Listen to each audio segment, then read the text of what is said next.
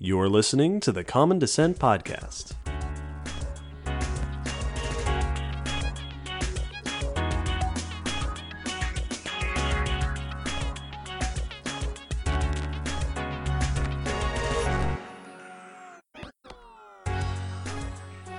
Hello, Will. Hello, David. And hello, listeners, and welcome to episode 99 of the Common Descent Podcast. Wow. What a number. Whew. This You can't get better than that, huh? I don't know. I think we call it here. This episode, this is a long-awaited topic. Yes. Many people have pointed a finger and said, it's been almost 100 episodes. I think I don't remember where I saw this, someone said, I'm starting to think you're never going to do an insects episode. And I looked at the list and I said, you know what? We should get it in before triple digits. Yeah. This episode is about the evolution of insects. Now, often we will do evolution of episodes where we focus a little bit more on where they came from, how they came to be as they are today, what are some trends through their evolution. That is absolutely what we're doing here because we cannot do an episode on insects as an episode. No. This episode is basically going to give us the background so that later, if people want us to do specific insect groups, we can do specific insect groups. Yeah. Well, it's kind of like when we did Dinosauria. Yeah. Where it's, here's the category. Right. Same thing with birds. Yeah. We did evolution of birds, and now we can do more birds if you want us to do specific Yes. birds. You ask for wasps and hawks later on, and we'll do those. Insects are unbelievably diverse. Their evolutionary history goes back incredibly far. There is so much to talk about in the story of the evolution of insects. We are going to keep it relatively simple and brief.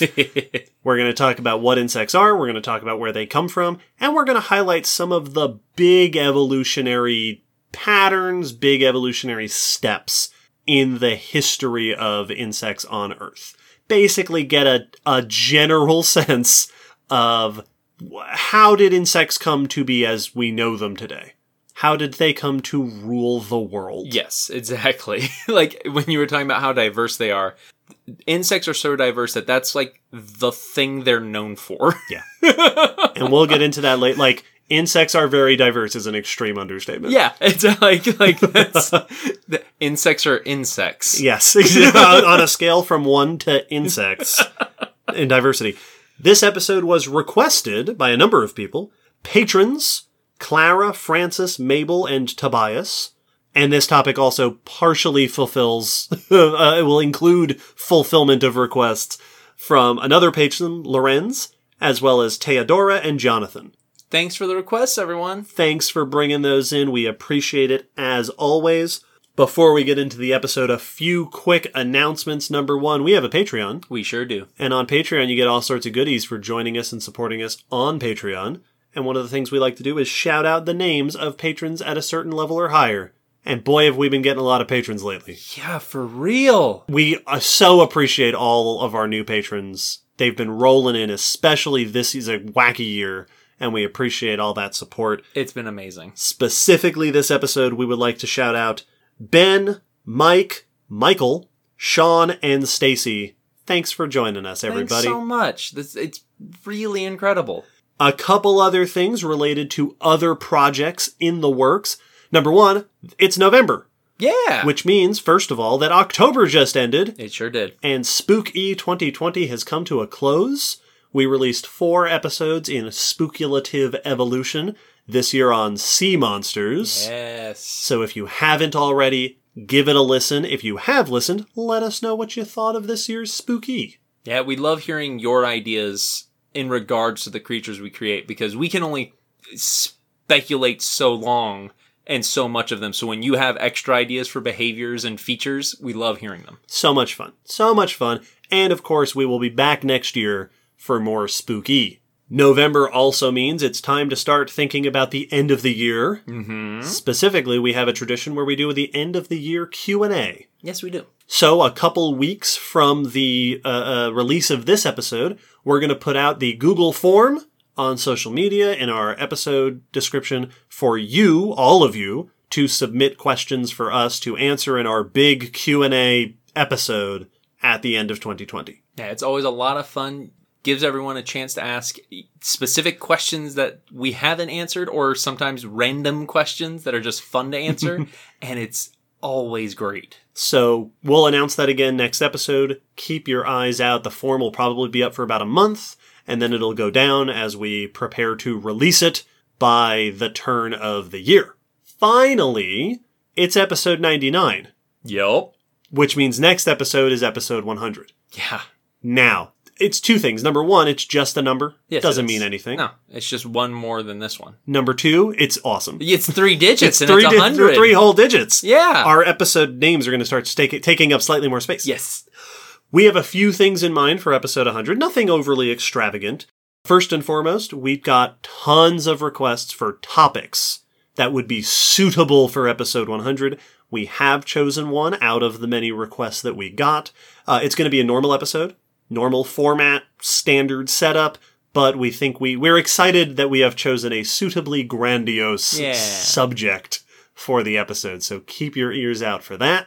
Also, we're planning to do a little bonus recording of a 100-episode retrospective. Yeah, a little look back on how the podcast has gotten to where it is. Yeah, so it'll just be us chatting, looking back over what we've done. So if you're into the sort of behind-the-scenes hearing about us and our experience and our process, keep an ear out for that. So I think it's something you might enjoy.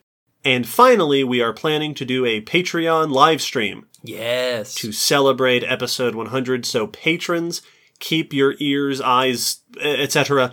Out on your notifications. We will be posting information about that on Patreon, and it should be a cool opportunity for us to interact with some of our patrons. Yeah, have a chat.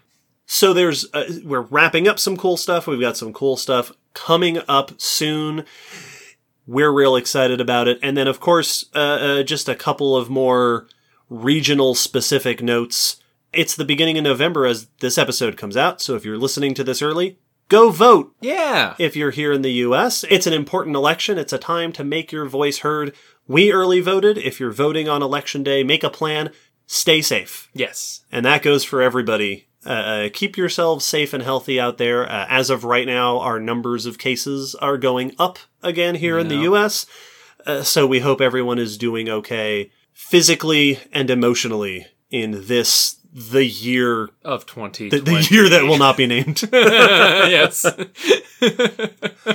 And with that, I think it is time to move on to our next section, our traditional section, our rambly segue into the news. The news. Every episode, before we get to our main topic, we like to pick some news from paleontology, evolution, etc., to explore what's going on out there in science. Yeah. Will? I have news on a small, weird pterosaur. Ooh, I like all three of those things. Right? Yeah. How can you go wrong? Yeah, this is about a new species of pterosaur that has features that currently are unknown in any other pterosaur, significantly so. Oh, interesting. That suggests a different kind of lifestyle that we have yet to see in pterosaurs. Nice. So we talked about pterosaurs in episode 79, and they are the very diverse flying reptiles of the Mesozoic. So the fact that there is more added to this diversity is intriguing. Yeah. This is research by Roy Smith et al. In Cretaceous Research, and the press release is by University of Portsmouth in phys.org. So this new species of pterosaur is Leptosomia begaiensis, which, when they say small, they mean about the size of a turkey. So it is fairly small and is unique. Also a November Yes, tradition. There we go. The very fitting. The roasted pterosaur. This one is unique for having a long, slender, toothless beak. Okay. Like, very slender, as in like sandpiper or kiwi slender beak. Oh, interesting. So, when they found this, they first found just a piece of beak. And it was so weird, they thought it was a fish spine. That's how slender we're talking. Wow. And it wasn't until they took a closer look and saw specific textures on the bone that are unique or identified, that are only seen in pterosaurs, that they realized they were dealing with part of a pterosaur. As they looked more at the fossil site, which are the Kemkim strata in Morocco, a Cretaceous fossil site, they were able to find more of the animal and get a better view of this small, weird pterosaur. So this long, skinny beak, like I said, is very similar to sandpipers and kiwis, the long, skinny-beaked birds that we have today. And they think it was likely using it in a similar probing way to like go into the sand or go into the dirt looking for worms or little shrimp or something. They don't know where it was hunting, but the beak has a very similar shape. And they took a closer look with some CT scans and were able to reveal networks of internal canals that seem to be for nerves along the beak that would have made it very good at detecting things like prey in the dirt or sand. So poking its face in there, not only to grab things, but to search for things. Yeah, so like it actually would have been able to detect what was down there. Cool. And this is all very interesting because we've never seen a pterosaur, A, with a beak this long and skinny, or one that seemed like it was feeding like a sandpiper or other probing bird. And as they point out, it was misidentified at first. So this could be much more common among pterosaurs, and we've just not been recognizing it. A lot of fish spines out there. Yeah, exactly. And so they bring up that this could, key us into noticing similar structures or similar beaked pterosaurs in other places or that have already been found. Man, pterosaurs just don't ever stop being weird. Right? They're so... just the diversity... And it makes sense, right? We've talked about this. Yes. Like, flight tends to do that to a group of animals. Like, birds did a very similar thing. Yes. All over the planet, all sorts of different niches and ecologies and lifestyles. So it's not ever surprising to find that pterosaurs have done yet another thing that birds have done. Yes. Or I gotta reverse that. And that they actually... Birds have done yet another thing that pterosaurs They make have that done. point in the article where they say that lots of people may look at this and be like, wow, it's mimicking a behavior that we see in birds. And the truth is, nope, birds are copying a behavior that this pterosaur evolved before they ever were able to develop these feeding styles. So it's not surprising, but it's always so much fun. I love it so much. Like somewhere there is a theoretical list of all the things that birds do, and we're just slowly checking them off. It's like, yep, pterosaurs do that, they do that, they do that. Yep, filter feeding like flamingos, check. Probing sand like sandpipers, check. Yep. Going down the list. More in episode 79. Well, it's great because flight is a very successful, strategy for survival. You don't say. Yeah. Well, I wonder if we'll find out that helped out another group. I wonder if we'll mention that once or twice or 100 times this episode. A few billion times. So flight's super successful, but also they were a successful flying group. Like, yes. It wasn't just that, and they also discovered flights. No, they were the dominant flying group for a long time all over the world. Mm-hmm. So yeah, of course they found a niche, a way to fit into every niche because ample chances and ample time, which is, they're so awesome. Very cool. Well, hey, keeping with the theme of flying things, my first bit of news is about new discoveries of bony-toothed birds. Ooh. Yeah, so we've talked about these. In episode 37.5, we talked about pelagornithids briefly, which are these birds that had these long beaks with bony projections sticking out of the jaw that pseudo-teeth. Weren't teeth. Yep, the pseudo-toothed birds. Which is so cool. Episode 88, we talked about what makes a tooth a tooth. Mm-hmm. The tissues inside a tooth. These don't have that. They're just bony spikes. Yeah, it's just beak taking the shape of tooth. This is research in Scientific Reports by Peter Close, Ashley Paust, and Tom Stidham. And we'll link to an article in Smithsonian Magazine by Riley Black, who describes the pelagornithids as, quote, and if I remember right, this is the first line of the article. Imagine an albatross with a hacksaw for a mouth. Accurate. Because Riley's great. These were often large seabirds, right? Albatross is a good comparison, which were around from the early Cenozoic, right? 56 million years ago, to the late Pliocene, about 2 million years ago. Yeah. They were around for a real long time. They were all over the world. Most of them are large, so around, with estimated wingspans around 4 meters, or, 13, 14 feet. Yeah, so a big bird. And some were larger. In fact, this group includes some of the largest flying birds ever, which is what we talked about in episode 37.5. In this new research, the authors, the first thing they do is they identify a new specimen from Antarctica. Oh. From Seymour Island. So apparently, this brings the total number of pelagornithid pseudotoothed bird specimens from Antarctica to 6. The others include jaw fragments, leg fragments. There are multiple specimens that seem to belong to different species of different sizes. This new one is a fragment of the dentary, so the lower jaw. It is over 12 centimeters long, so several inches. Decent. From the Middle Eocene, somewhere around, 40 million years old or so.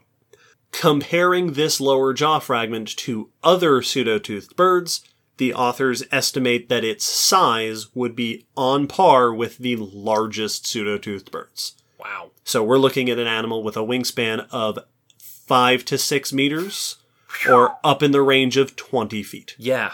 These are tied up there alongside, the other giant pelagornithids and the giant teratorn, Argentavis. Yes. Which is very condor-like. The other bone they analyze in this study is a tarsometatarsus fragment, which is a lower leg bone, from another pseudotoothed bird, which was already known, and is the largest of this bone known from these birds. So another giant among the pseudotoothed birds. This one was previously thought to have come from the same rock formation as that jaw fragment, so it would have been around 40 million years old. But here they take a closer look at its associations and reassign it to the slightly older rock layer underneath that, the rock formation, which is about 50 million years old. Okay. Which means that it is the earliest giant pseudotoothed bird. Oh. This tells us a couple things. Number one, that this group of birds, which only showed up, 5 or 6 million years before that, very quickly achieved giant sizes. Yes. And that they were giant in Antarctica for over 10 million years. That this is a group that it wasn't like they were giant for a little. Yeah, or one of them got big and that was it. Right. No, giant hacksaw face birds were a staple in Antarctica for at least several million years. Which is impressive. And the authors describe that this speaks to their prolonged survival in the southern seas as pelagic predators, right? Open ocean along in the open and along the coast, alongside other birds like early penguins. Oh, yeah. These were some of the dominant coastal marine southern birds. That's awesome. You know that they were eating early baby penguins. Of course. I mean, I would. Right? I like this research because sometimes when dates get shifted, it can seem kind of underwhelming if it's not something you're studying. If it's right. Like, all right, so it was this old, not that old. Unless it's like around an extinction boundary. They actually survived the extinction instead of showing up after. Unless it's something obvious like that. A lot of times it's just like, all right, noted. It's a little bit older than we thought it was. I like this one because it's a good example of why noting date extensions and date changes can be so important, is now it tells us that not only did big pseudotoothed birds show up early in their history, but they were successful in this area for a while. Yeah. Like, it does change the picture, because now we are changing the timeline of this group, not just this one individual. Right. It can be a little bit underwhelming when it's like, we have this one type of this animal and it's actually 2 million years over here. Yeah. But once we start getting more of them and we start getting an idea of the group as a whole and their global community, those dates and times become much more important. Well, it's like finding out, when your ancestors reached a country. Yeah. Did they come in before or after a war. That's very different story sort of thing. Like, it starts changing the overall story of the group, and that's awesome. That's really cool. It's one of the, it is the strength of paleontology that as much fun as it is to go, hey, we found this one dinosaur and it's cool, it is a whole different level of inference to be able to say we are studying this extinct group of animals and what they were doing, where they were doing it, and when. And it's it's the kind of thing you don't get really outside of paleontology. No, because it is all hindsight. And so we're able to take a broad look at things you just can't do when you're only dealing with the ones alive in front of you.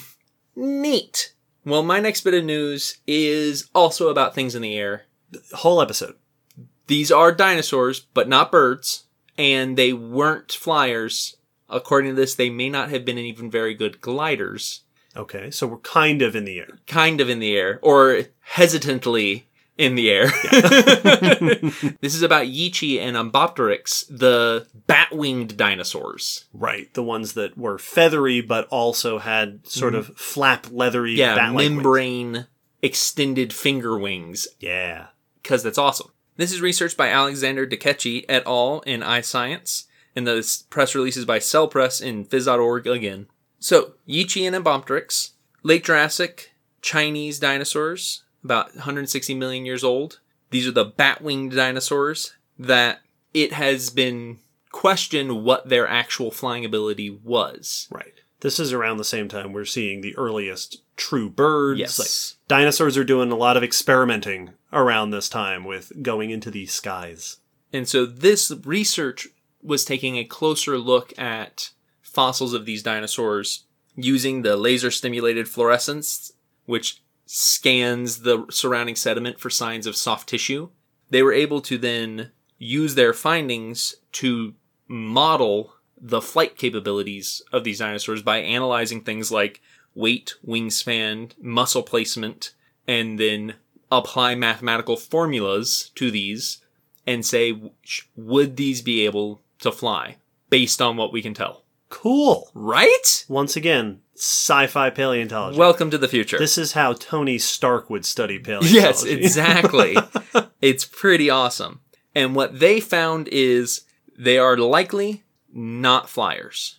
Okay. Not that they for sure couldn't fly, but as they put it, you would have to make them the lightest weight of the estimates, have them flap as fast as really fast flapping birds, and give them muscles higher than is expected that they had. And then maybe they could have flown. Okay. So they would have had to be pushing the boundaries. In every category. Yeah. Flapping really fast with tons of muscle and very lightweight. And then they would have potentially been able to cross, as they put, the flight threshold. Okay.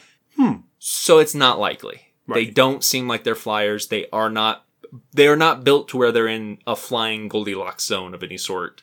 They're on the edges. So more likely they were gliders. But even then, they don't seem like they were probably very efficient gliders. So, Boy, just kicking these dinosaurs while they're down. Yeah, and they make the point that these dinosaurs were only around for a few million years. And they suspect after these findings that they were just outcompeted by the other flying groups that were showing up. And just, if you could fly, you weren't good at it. And if you were gliding, you weren't an amazing glider. And they did this experiment into winged dinosaurs just did not take off. Yep. Here all week. Well, I guess that kind of explains, maybe, potentially, right? We don't want to jump too many conclusions. But that could be a part of the explanation as to why we don't see a lot of bat-winged dinosaurs. Yeah, you gave it a shot and it wasn't the winning combination. Yeah, that lineage just kind of petered out. As they put, squeezed out of the niche of winged bird, or winged dinosaur.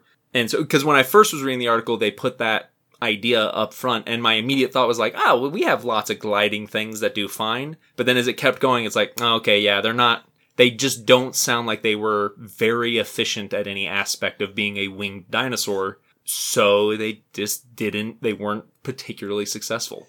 I think that it's really interesting, not only to be able to get a glimpse, if that is in fact what we're seeing, Yes.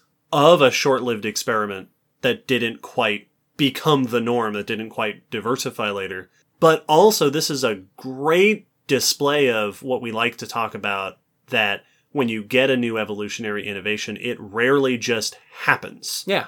There's usually lots of relatives doing similar things. And that's a really cool demonstration of, there were a few different groups that were doing similar things before the version we have come to know became the standard. Yes. It's like, at that point, during their time, you could have looked around, and without future knowledge, it would have been anybody's guess. Right. You could have been like, you all seem like fair runners in this race to me, but now it's like, well, yeah, of course it didn't pan out. Right. Because we live in a world dominated by small feathered dinosaurs. Right. All those stegosaurs and brachiosaurs could have been taking bets. Yes, exactly. Which one of these are going to make it? Exactly. Joke was on them. They didn't find out. Nope. No, they didn't make it. Irony. Well, my final bit of news for this episode is not about a flying thing. I'm taking a little break. It is about dinosaurs. Okay. And this is research by Phil Bell et al. In BioArchive. We will link to another article by Riley Black, this one in Slate, and I will tease it by just reading Riley's headline, "We finally know what a dinosaur's butthole looks like." All right, you have my attention. Psittacosaurus is an early ceratopsian from China, the early Cretaceous. We talked about those in episode 87. Yes, we did. So early cousins of Triceratops, etc. So these were small, pig-sized-ish, maybe, dinosaurs that were at least sometimes bipedal. They had little horns on their cheeks, a little beak. Cool little dinosaurs. Notable for being known from lots of specimens, Psittacosaurus is very well known, and a few exceptional specimens that include remains of things like soft tissue. This study looked at one of those specimens that preserves skin and scales, the bristles on the tail. Yes. I think, actually I didn't check this, this might be the same specimen that was used as the basis for the study that analyzed the coloration pattern over the body. Yeah, the counter shading. The counter shading and all that. And that led to that awesome sculpture. Yes. That possibly the most lifelike dinosaur sculpture we've ever had. Psittacosaurus. Well, while analyzing this specimen, they noticed a dark mottled area beneath the tail. Shame on them for looking at that. Which, when they took a closer look, appears to be a well-preserved cloaca. Wow. Now, this is a big deal. Very big deal. Because we've never looked at a dinosaur's cloaca before, outside of birds. And that tells us a lot about dinosaurs, is what was happening on the back end. Yes. So, cloacas. Lots of animals today have cloacas. A cloaca is a catch-all back-end orifice. A multi-purpose orifice. Yeah. It is where they're doing reproduction. It is where they are excreting. So they're peeing, they're pooping, and they're making babies. Yep. All using the same body exit. Birds have them, crocs have them, squamates have them, monotremes have them because they're just the weirdest mammals. Yep. And more. But cloacas are different in different groups. Ooh, see, this is where my knowledge of cloacas ends. So, for example, in lizards, the cloaca, the vent, right, the opening, is a vertical gap. Mm-hmm, mm-hmm. In crocs, it's a horizontal gap. True. It's in line with the scales. Yeah. And in birds, it tends to be round or square-shaped. Oh, right. So one big question, right? It's not a surprise to find a cloaca on a non-bird dinosaur. Birds have them, crocs have them. It would have been kind of weird. Right. If just suddenly a mammalian, butt showed up. Right. Like, this makes sense. No, that fits with who all of your cousins are. But the opening question has been, whose cloaca is it going to be like? Yeah, what's the opening? And taking a close look, they were able to document the features of it, and it's croc-like. Weird! It is a horizontal opening, surrounded, as they described it, by a rosette of scales. Oh. Like we see in crocs. Yes. Which seems to suggest that the bird cloaca is a like so many things, a bird-line thing. Yes. Now, to be fair, Psittacosaurus is on the other side of the dinosaur family tree. Absolutely. If we were to get a T-Rex cloaca, it might be much more bird-like. Right. But at least these dinosaurs, at least Psittacosaurus and maybe ceratopsians in general, maybe ornithischians in general, have a very croc-like cloaca, which suggests that non-bird-line dinosaurs, or at least some of them, may also have had croc-like genitals. Oh, good point. So, as the authors describe, this leads them to estimate that these dinosaurs may have had a muscular, unpaired, ventrally positioned copulatory organ. Yep. So, this is as opposed to lizards and snakes, who tend to have paired hemipenes Yep. that come out of the cloaca, and birds who tend not to have a copulatory organ. Yes. Most birds don't have a penis or anything penis-like. Yeah, they don't have that kind of structure. Right. Some of them do, but most tend not to. And if that's true, then that would suggest that these dinosaurs were also internally fertilizing. Which makes sense. Doesn't answer a whole lot of our questions about how they were doing that. Oh, yeah. How were they positioning? Well, I love that it's like they may have had sexual organs similar to crocodiles who have sex exclusively in the water. Right. That's it. All dinosaurs, we haven't solved anything. That's not entirely true, though, because they were able to not only ascertain what style of cloaca they have, but also a few details. For example, where it's positioned in relation to the hips and the tail, right? A little bit farther back than we see, for example, in lizards and snakes, relative to the tail. Cool. Which might actually help us continue to understand how they were copulating. Yes. They were also able to identify, based on the development of the cloaca, or as Riley puts it, the butthole, that this is likely a near sexually mature subadult. So, almost a mature adult. Interesting. I didn't even think about that telling us that. Because, things that are related to sexual reproduction, and perhaps just cloacas in general, change as you grow. And from that, you might then be inclined to ask, did it tell them anything about the sex of the dinosaur? That does seem to be the obvious next question. Which is another, holy grail of, can we find evidence to tell us male versus female in dinosaurs? And the answer is no. Oh. Because, in part, the organs are internal. Yes. Like lizards, like crocs, like birds. So, yeah, we have the outside of the pocket. We don't know what's in it. Right. In mammals, this would have been great. Yes. External organs back there, that'll tell you what you're dealing with. Except for monotremes, which are weird, I guess. But with cloacas, yeah, there's a reason that when you're sexing a croc or snake, you have to probe. Yeah, exactly. You can't do it when they're young because it's too tiny and everything's hidden inside. Yeah. So unless they show you, you don't know. Right. Unless you convince them. Yeah. No, that happened with one of our baby gators. Is one of our handlers came back and went, hey, so I can't remember who it was, but hey, so that one is a boy. Is a male. I mean, it is male because they demonstrated. So that it presumably is how you'd have to sex a dinosaur. Yes. You have to get your T-Rex. It's not as simple as Ian Malcolm posited. Yes. As lifting up all the dinosaur skirts. Yep. I've been looking for where to put that quote. you gotta go a step further. You gotta get a little more intrusive. That's so... Once again, we are living in the future. Sci-fi paleontology. It's amazing that we can even know that they have a cloaca. Yeah. And then the fact that it's so well detailed that we can get the shape of it and other information. Yep, all the scales. Yes. They mentioned the wrinkled pattern of the skin around it. Have fun, paleo artists. Enjoy.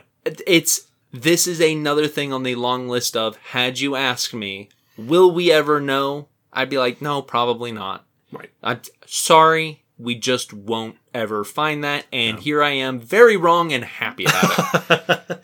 Yeah, turns out those buttholes aren't out of reach. Yes, not as mysterious as we once thought. Yeah. What a world we live in, everyone. Maybe someday we'll do an episode about buttholes.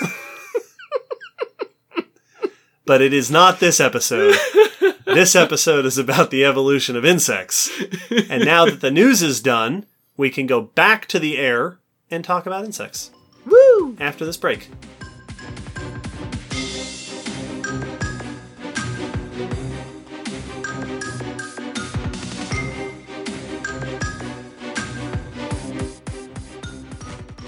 Will, what are your favorite insects?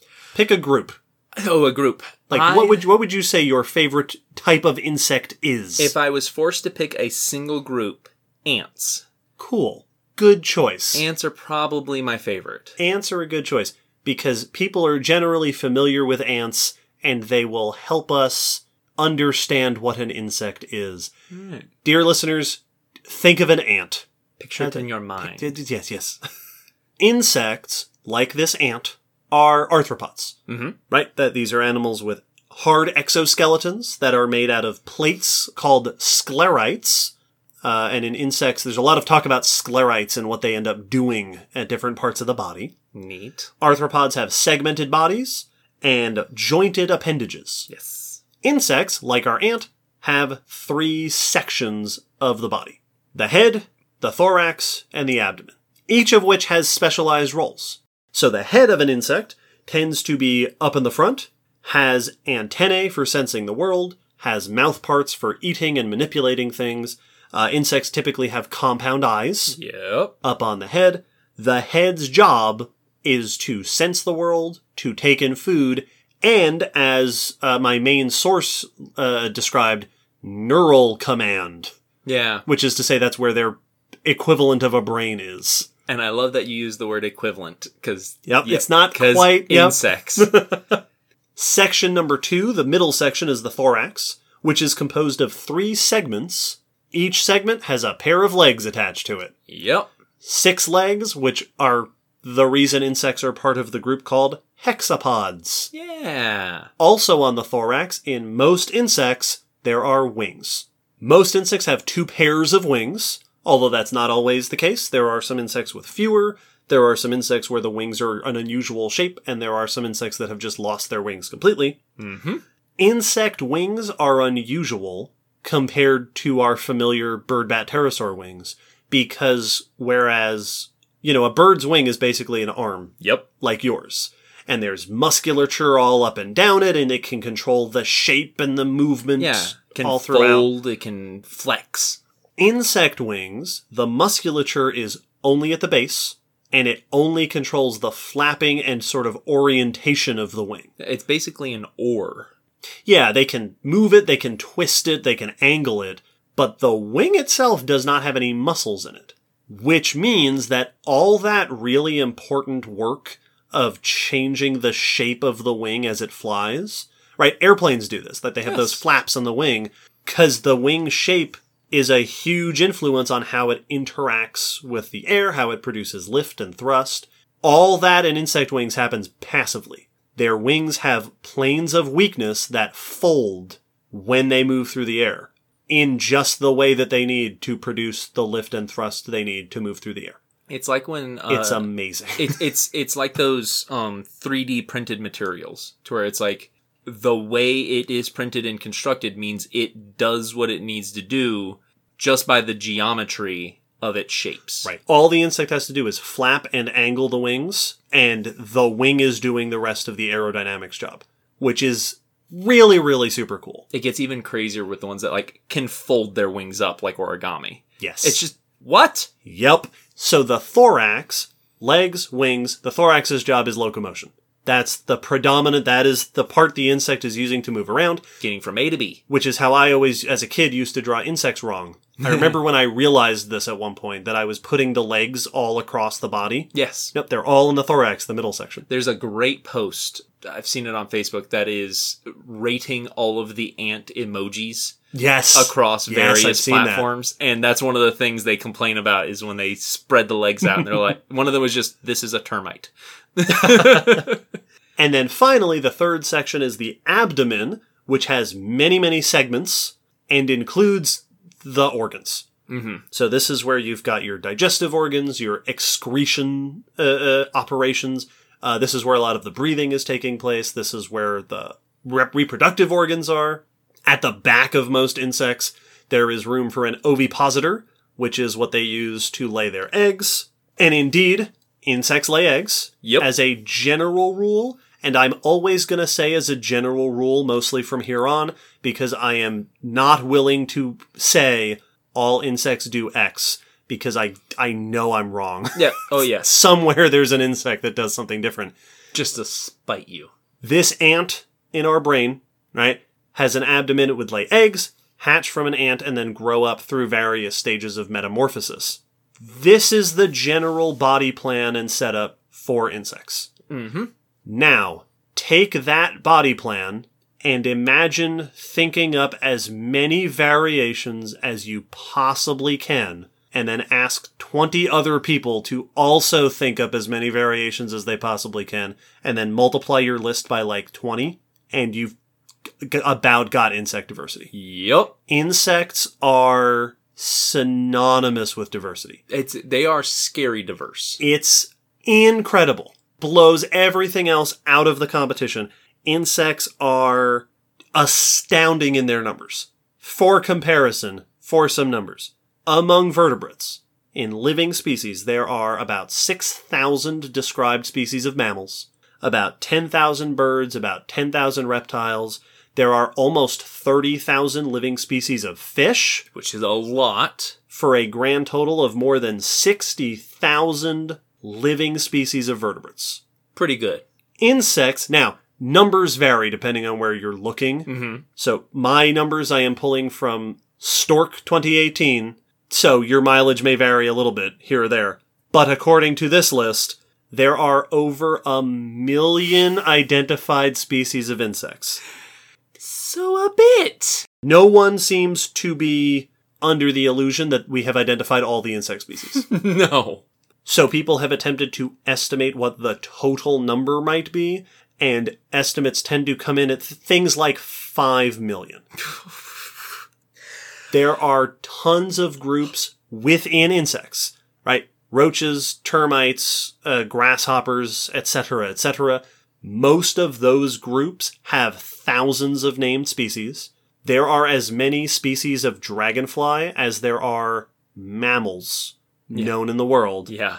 And then there are the Big Four. Mm-hmm. The Big Four super groups within insects, which make up not only most of insects, but most of animals. Yep. The Big Four groups are, and again, these numbers are from this particular paper. Your mileage may vary, but I'm going to use these to give you an idea. Hymenoptera, which are your wasps, ants, and bees, and cousins, coming in at around 117,000 species. Diptera, which are flies. Yeah. Mosquitoes, midges, gnats, I believe, are in there. Yeah. All those two-winged insects. They've reduced one pair of their wings. Coming in at about 155,000 species, according to Stork 2018. Number 3, Lepidoptera, butterflies and moths. Yep. Coming in at, by these numbers, 157,000. And then finally, and anyone... I've been waiting for it. and anyone who knows insects will have been waiting, Coleoptera, beetles. Your beetles. Beetles. At, by this list, 386,000 named species so far. When I took a insect class in college and we got to beetles, I vividly remember how stressed my professor was. and he said, like, this is one of my least favorite parts of this course because there's no way I can do any remote amount of justice to beetles during this couple of days. Yep. And we are not even going to come close in this episode. Nope. Sorry, beetle fans. Yeah, he's like, this could be an entire course by itself, and then still we would not be doing well. My main source of information for this episode was a book called Evolution of the Insects by David Grimaldi and Michael Engel. Fitting book. Real handy to have on my shelf, along with some supplements. So I'll be referencing this book a lot. There is a line somewhere in that book that says, roughly 1 in every 4 animals is a beetle. Now, those numbers are subject to change. Like I said, there are estimates for how many more we might find, and indeed, I think it was in that book as well, that some have estimated that if we were able to identify all of the species, Hymenoptera might actually be the number one. Really? Because of how many cryptic species and small species and parasitoid species there are. Yeah. So there's some estimates out there that say that we're missing a lot of that info. Interesting. But at least for now, beetles are just insanely diverse, and insects in general are famously, and again, I'll quote out of the book, the most diverse animals in the history of life. Yeah. Which it is difficult to... Normally we start episodes like this and we go, let's get a sense of modern diversity. And I don't know how to do that in 5 minutes. Like, name an ecosystem, name a habitat, name a part of the world, name an ecological role. Insects are in it. Well, it's when we were listing the numbers of species for the various animal groups, and we got to over 1 million known species of insects, based on that counting, it made me want to find my old children's book of how big 1 million is. Right. Like, this is not, oh wow, it beat the others. No, it is in a different category of magnitude. Right. Than the others we were counting in hundreds of thousands. This is over 1 million, potentially millions. Right. Species of insects. You could take all the known species of birds and reptiles, count them up, and subtract that number from the number of known species of insects, and it's still over 1 million. Exactly. Like, this diversity is on a scale we've never tried to tackle, and it's incredibly daunting. They are on every continent. They are on just about every landmass, probably every landmass on the planet, including all the little islands. They are not ocean animals. No, that's the one aspect. The one place where you don't find... There are insects in the ocean. There are sea striders. Oh, yeah. There are marine parasites that will infect marine animals. So there are some there. Ecologically, insects do just about everything. There are predators, like praying mantises, like dragonflies. There are tons of herbivores. In fact, between butterflies and beetles, you're looking at the most significant herbivores on the planet. Not to mention, the true bug group, which includes piercing and sucking mouthparts. Yeah, that are drinking the plants. Specialized for that feeding pattern.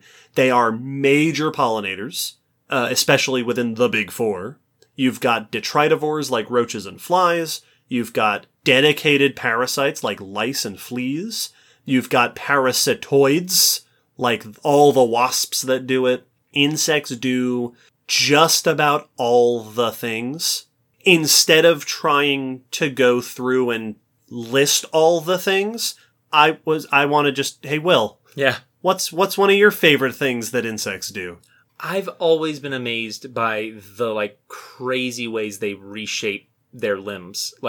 Speaking of, the roles they do, in that you have the typical, walking legs, but then praying mantises have taken their front two limbs and turned them into murder weapons. Yeah, dragonflies also have spiny legs that project forward for catching things. A lot of your dung beetles have these, shovel-like structures on the side of their front pair of legs to shovel poo and make it into the balls. And it's it's other animals have done this, mammals have done this, but insects have taken their limbs and it's like the interchangeable toys where you can switch out different kinds of arms.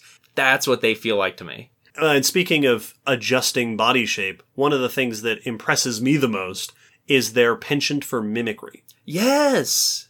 There are insects that look obviously like plants. I mean, stick insects all over. Leaf insects are incredible mimics, possibly the best mimics, certainly on land. I don't want to step on any of Octopus's 8 arms. Yes. I don't want to offend the cephalopods. I don't want to anger them. But not only that, they also mimic each other. Yes. How many things that look like ants but are not ants are there? And how many ants are there that look like things that aren't ants? Yep. Tons of this imitation in their body shape. And the thing that impresses me with it is how many, leaf mimicking insects there are in tons of groups. It's not just like the leaf insects, figured it out. It's like, nope, leaf insects, there's butterflies that do it. Yeah, there's moths that do it. Katydids. Katydids. There's the little like springtails that look like, buds and stuff and thorns. Like you get all these different groups that all are mimicking plants ridiculously well. Yeah. It's not just one group that figured it out. It's just an insect thing. There are also all sorts of different variations in insect social behavior. Yes. This is getting into why ants were my favorite. Yeah. Some insects are solitary. Mm-hmm. There are some that are gregarious. They'll kind of hang out together. They'll take safety in numbers. There are communal insects that will actually work together, right? Care for nests together, things like that. And then, of course, there are several groups of eusocial insects, which are insects that live in colonies where multiple generations are taking care of the nest and the queen, where you've got workers as opposed to the queen who's reproducing.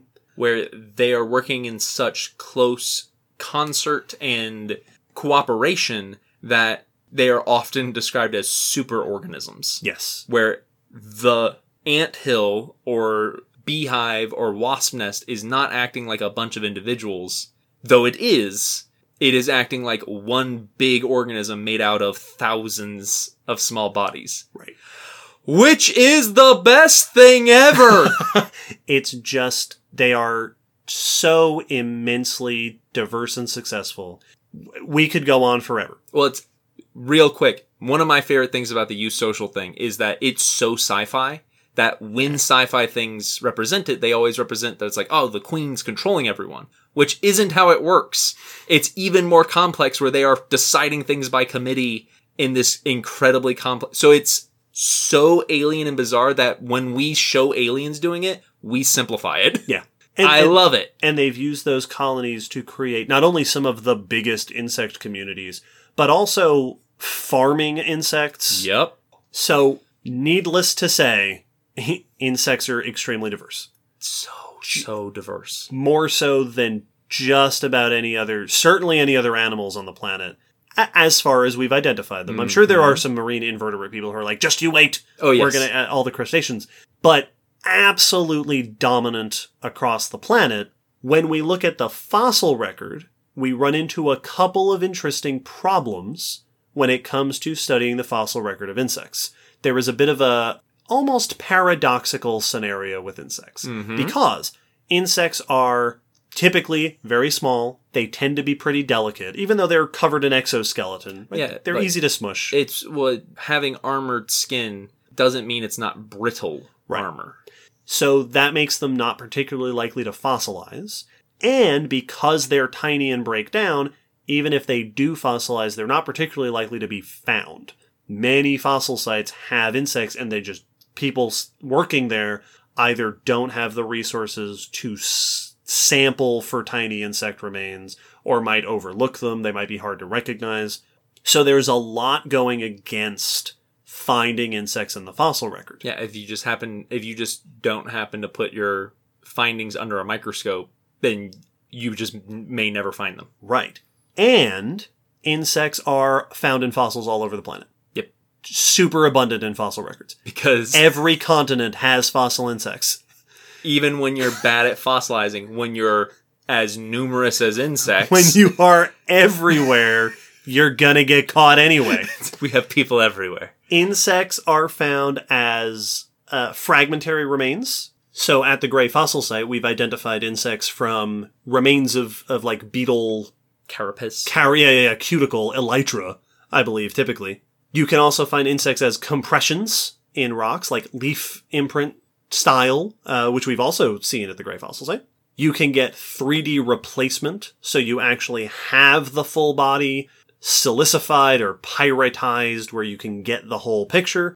Famously, you can, of course, get insects preserved in amber, although that only happens at specific places and specific times.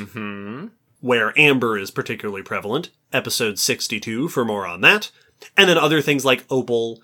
I don't know. I did a very brief Googling for examples of insects frozen in ice. Oh, yeah. I didn't find any examples, but I'm going to go ahead and say we have found insects frozen in ice. Right. Because we must have found insects frozen in ice. Because there actually are ice insects. Right. There are insects who live in ice. And there are insects who freeze themselves. Yep. The weta is a type of cricket that freezes over the winter like a wood frog. Yep. So, yeah, we found living insects frozen in ice. And then the other way that insects leave their mark in the fossil record is by leaving their mark in the fossil record as trace fossils. We get burrows and nests and larval cases. You can get galls, which are like the little tumor-looking things that you see on sticks sometimes. We found those at Gray. I've seen at least one very thin twig that had a little gall in it. When insects lay their eggs in certain plants, it creates this growth around it because it's got something in the plant that it shouldn't be there. It's an infection. And that's a sign that a baby insect grew in that plant. You can also get feeding damage on plants. Chewing on leaves, boring through wood, things like that. So there are tons of ways we find evidence of insects in the fossil record. They are abundant today. They are abundant in fossils. They are ubiquitous. Well, I think of insects kind of like I had a friend who was a big time botanist, plant person, and one of their main complaints is how plants so often are just the backdrop. We see them as the background. It's right. And this is Allie's complaint as well. Yeah, plants are scenery. When you paint a picture, the picture isn't of the grass. You paint the grass and then you paint the things that the picture's of on top of it. Right. That it's a background. I feel similar about insects very often, to where it's just like, here's the forest, there's the chipmunks and the birds and the fox, and then just bugs everywhere. Yeah, and there's some bugs. And but they are such a part of every ecosystem, and they, can't help but just leave their marks or be preserved because they're everywhere. Yep. We find them inside other animals. Yeah. Because that's the other ecological importance of insects, is that they form the basis of a lot of food webs. Yeah, they're the grass of the animal. Yeah, they are nature's trail mix. Yes. It's like, that's what you're going to eat. Not too bad. No, they're not. I've had a few. Yeah. Now, this is true mostly. Yep. But of course, there was a time where insects weren't super abundant. There was a time before insects. So let's take a journey back in time and start our exploration of insect evolution. Because in the early days, before they were abundant, all those issues with finding insects actually become a real big problem. Mm-hmm. Like so many groups, early insect evolution and origins are a real big mystery. Now, let's place insects in the family tree of life. Insects are arthropods, and arthropods include a handful of major groups. You've got your morellomorphs, which are an extinct group called lace crabs. Oh. From back in the Paleozoic. That sounds cool. You've got your arachnomorphs. Hey. Trilobites, arachnids, which is spiders, scorpions, mites, and so on, plus other arachnid relatives. And you've got your crustaceomorphs, which are your crustaceans, your sea scorpions, so your riptorids, myriapods, which are your millipedes, centipede type things. Mm-hmm. All their relatives, plus hexapods. Yeah. Right? We've got tetrapods from episode 77, us four-legged things.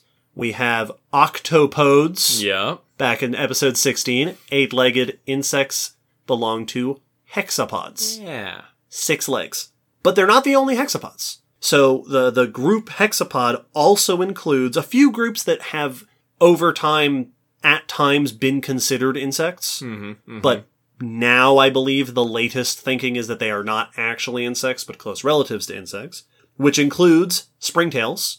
Oh, so okay. collembolans, which are the ones with their abdomen curves, the last section, I believe, curves under the body, and they can flick. Yeah, it literally has like a little kickstand that launches them. Along with the Protura, who are called coneheads, and the Dipleura, which are called the two-pronged bristletails. All of these are very small, like millimeters in length, segmented, insect-like. I believe the main way they're differentiated from insects is with their jaw morphology. Oh, right. They have these sort of protruding jaws that separate them from what is nowadays considered true insects. And then the rest of hexapods are your true insects. We discussed a whole lot of different types of insects, different variations in insects, but the most basal insects, which is to say the group that branches off earliest in the insect family tree, the group that is perhaps most indicative of certain early features, are the two groups known as Archaeognatha, which are jumping bristletails, Woo! and Zygentoma, silverfish. Yay. I love silverfish. Silverfish, yeah, and these are both, they are small, they're wingless, they have tapering bodies, they are scavenging, typically they're eating detritus and stuff like that. They are fairly different from all the other insects, right? Their mouth parts are a bit different, they don't have wings. These are also the style of animals that we find in the oldest records of insects. Yeah, so they seem to have a comparable body plan. Yes, an ancestral body plan. Yes, so they may kind of resemble what some of the earliest insects looked and maybe behaved like. And indeed, we do have a few tantalizing hints at early insect evolution from fossils. Estimates put insect origins in the Silurian, right? So up around 440 million years ago or so, possibly earlier. I found one, I think it was a molecular estimate that put them all the way back in the Ordovician. Wow. So somewhere in that, this is a time period where things didn't live on land. Yes. Insects are among the first organisms, animals, including animals and plants, to move on to land. Some of the earliest fossils in the history of insects come from the Rhynie Chert in Scotland, which is an early Devonian site around 400 million years old. There are two fossils that often get referenced from this site. The first is Rhyniella, which is a springtail. Nice. Right? Hexapod, close relative of insects. The other is called Rhyniagnatha, which appears to be a true insect. It's not sure what kind of insect because it's only partial. I think most of what's there is the mouth parts, which suggests it was a detritivore, similar to those basal insects we see today. There's even hints that it might have been winged already back then. In the late Devonian, there's a site in Belgium that provided, this was actually published just a few years ago, a 2D impression of the first complete late Devonian insect. So now we're at like 380 or so million years old, around the time that the first tetrapods are working on moving on to land. Yeah, the latecomers. This Belgian fossil is Strudiella, which is very silverfish-like. It's interpreted as being terrestrial because it has legs that look like terrestrial legs. Its mouth parts suggest omnivory, eating basically whatever it could find. No wings, which means it's either basal insect without wings or a young, like a nymph, yet to metamorphose, that hadn't gotten its wings yet. And then there are other fragmentary remains from around the late Devonian that seem to suggest things that are near insects, things that are early insects, some that have been identified as silverfish or bristletails. So the Devonian is where we're getting these tantalizing hints of the earliest insects. These small silverfish-like animals that are creeping and crawling around on land, eating whatever they can find. They're not specialized feeders, as you might expect, because there's not a lot to specialize on the land. Which brings us to one of the big interesting questions, and something that was actually requested for this episode. What it took insects to get onto land. Yeah. And I'll just briefly go over this because we really don't have a lot of information on this. But insects, alongside millipede-like things, and alongside early vascular plants, are some of the earliest, at least eukaryotic organisms, to move to land. They are some of the first animals to undergo terrestrialization. Cool word. And this seems to have been helped along by a few features that insects, myriapods, and arachnids, other early arachnids going up there, some of which were shared among different groups, some of which seem to have convergently evolved. Early insects would have benefited from an exoskeleton, Mm-hmm. which not only provides structure, right, to support the body, but also protection. Yep. Protection, we think of protection from, predators and stuff, but an exoskeleton also is protective against things like UV, Yes. sunlight. Insect exoskeletons have a waxy outer layer that helps prevent water from getting through, which when you're outside, losing water is a big problem. Yeah, as soon as you leave an aquatic lifestyle, now you're at a war with the air Yeah. that wants to suck all your water away. You're also having to breathe on land, and insects, along their body, they have these little holes called spiracles, which lead to tubes called tracheae, which have muscles that help them regulate gas exchange. This is their breathing system. They also have specialized tubules inside the abdomen that transfer waste outside. Reproduction has to change, and a lot of insects will use either spermatophores, which is a little packet of sperm that you drop off and then a female picks it up, or they copulate. Yes. There are lots of insects that copulate, that internally fertilize a mate. Which has always stood out to me as kind of surprising because so often we think of internal fertilization as the more, to use a poor word, advanced or Right. derived feature that's like, frogs don't do it and then reptiles start doing it and then it gets fancy with Right. other groups. The proper way to do it Exactly. with mammals. Yes, the cultured way. Right. But insects do it. Oh yeah, all over the place. Like tons of groups of insects do it that way, and that's it makes sense. That's like, of course they do. Yeah. But it also kind of, to me, puts it into perspective, where it's like, yeah, no, it's not actually as big a deal as it's often made.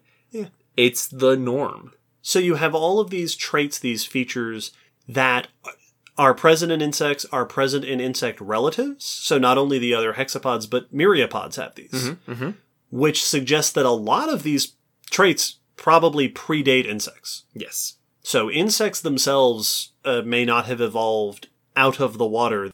Their ancestors may have moved onto land, and then insects developed from there. And what that leaves us with is these early creepy crawlies in a world with simple plants, simple land ecosystems, setting the stage for terrestrial life on the planet. And from there, after the Devonian, we start to see these major changes, these major steps in insect evolution. Now, there is so much to talk about here. We are going to leave out most of it. So what instead I'd like to do is pick a few major evolutionary innovations, It's a highlight reel. a few major trends that really sort of give you a sense of what insect evolution has been like. We're going to take a tour through insect evolution and make a few stops. Highlight reel is a good term for it. So as we move forward into the Carboniferous, as we're getting later than about 350 million years ago or so, we're going to take a look at some of the most important early innovations in insects after the break.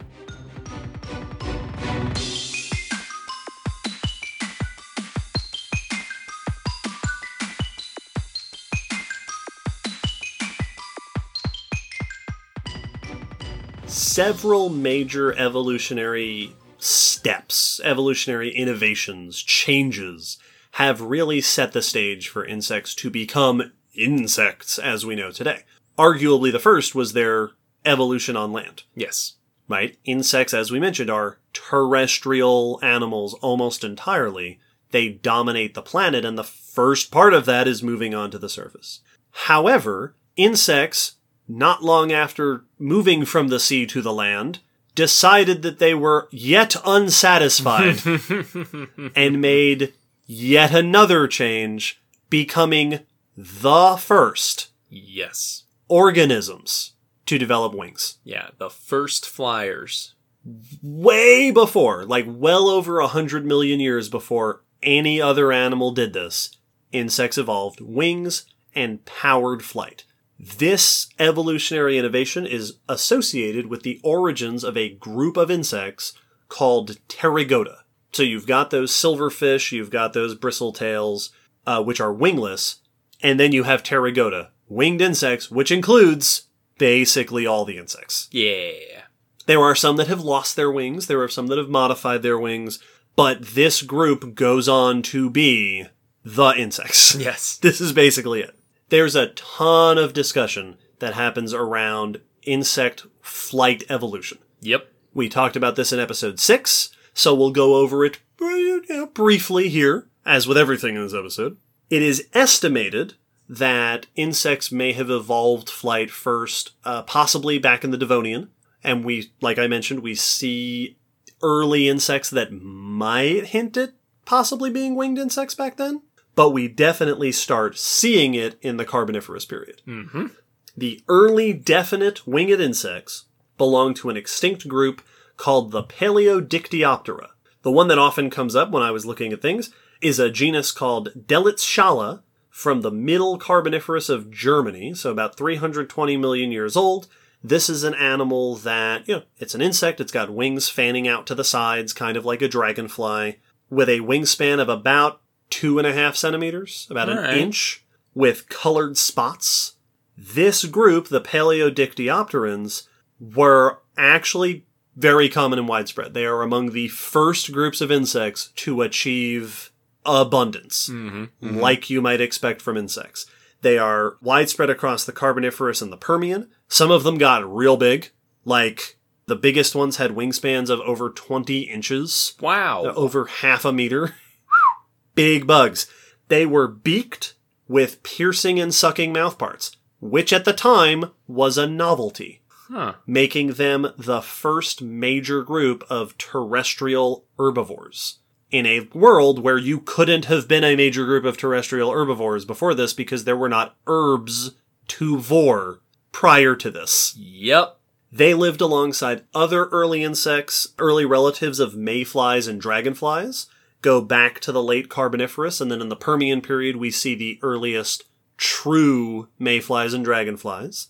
These were all also alongside a group called griffinflies. Yes. Which are relatives of dragonflies that show up in the late Carboniferous, make it to the end of the Permian.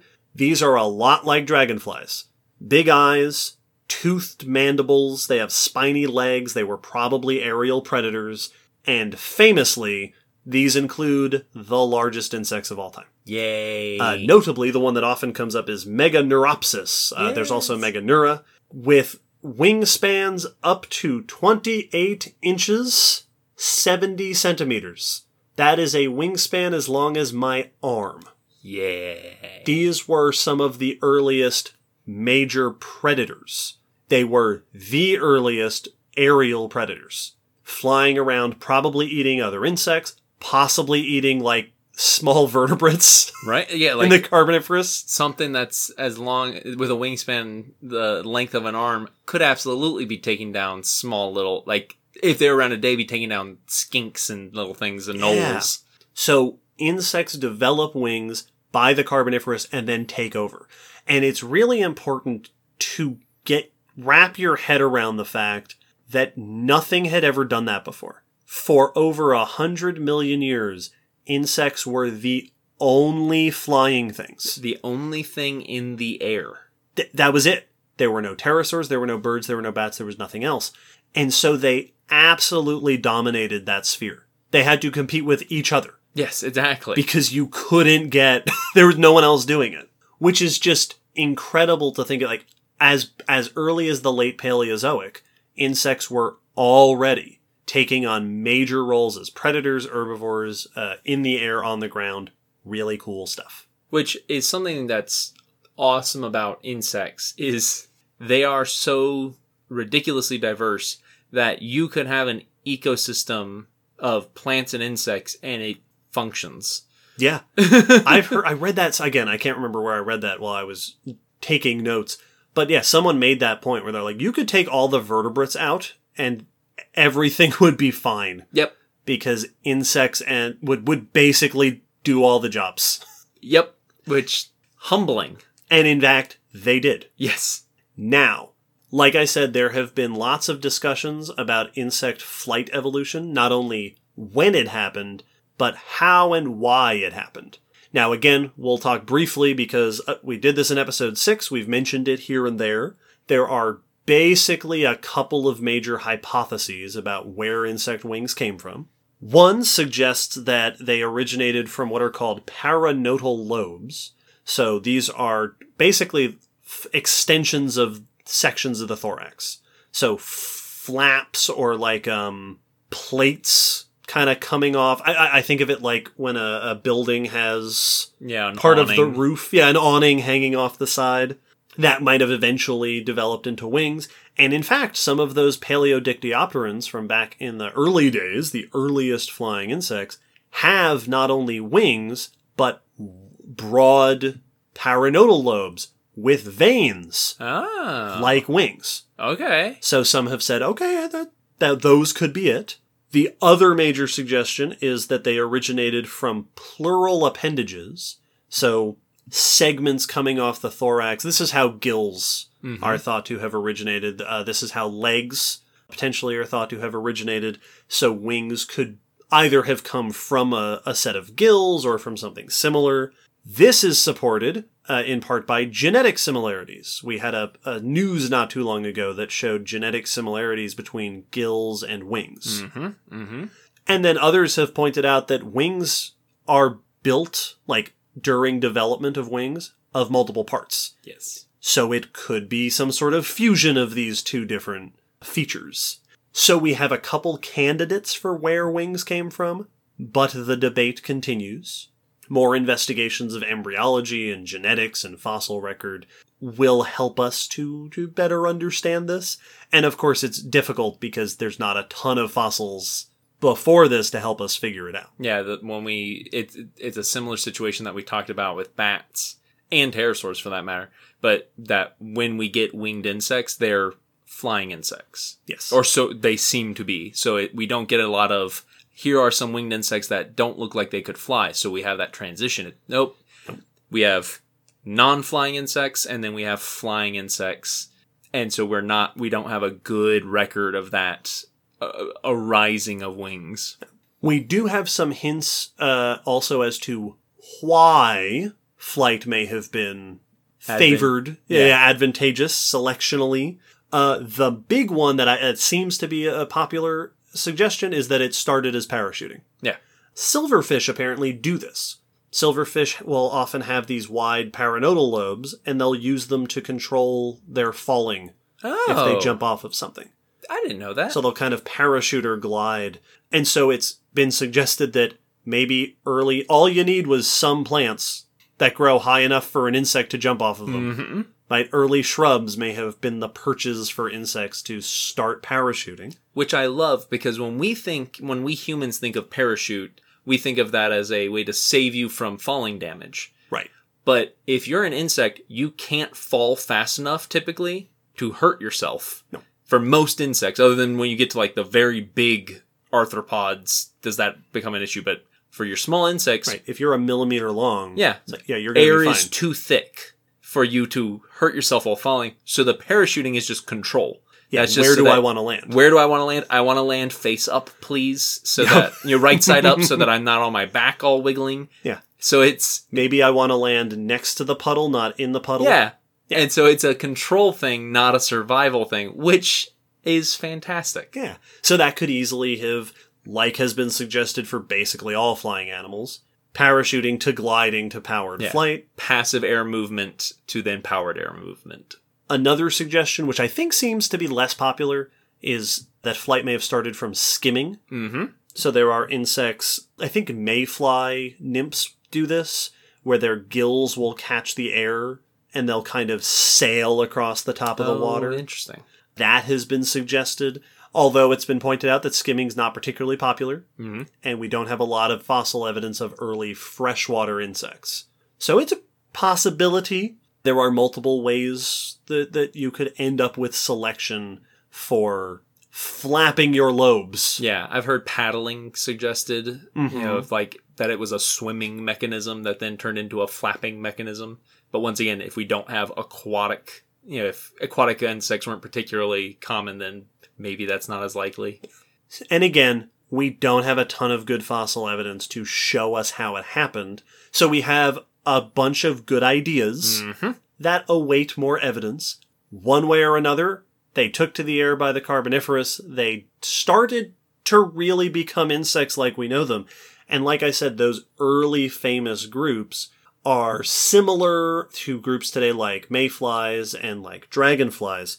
But not long after flight evolved, wings underwent another major innovation, developing into a condition that is known from a group of insects called Neoptera, as opposed to Paleoptera, which is the others.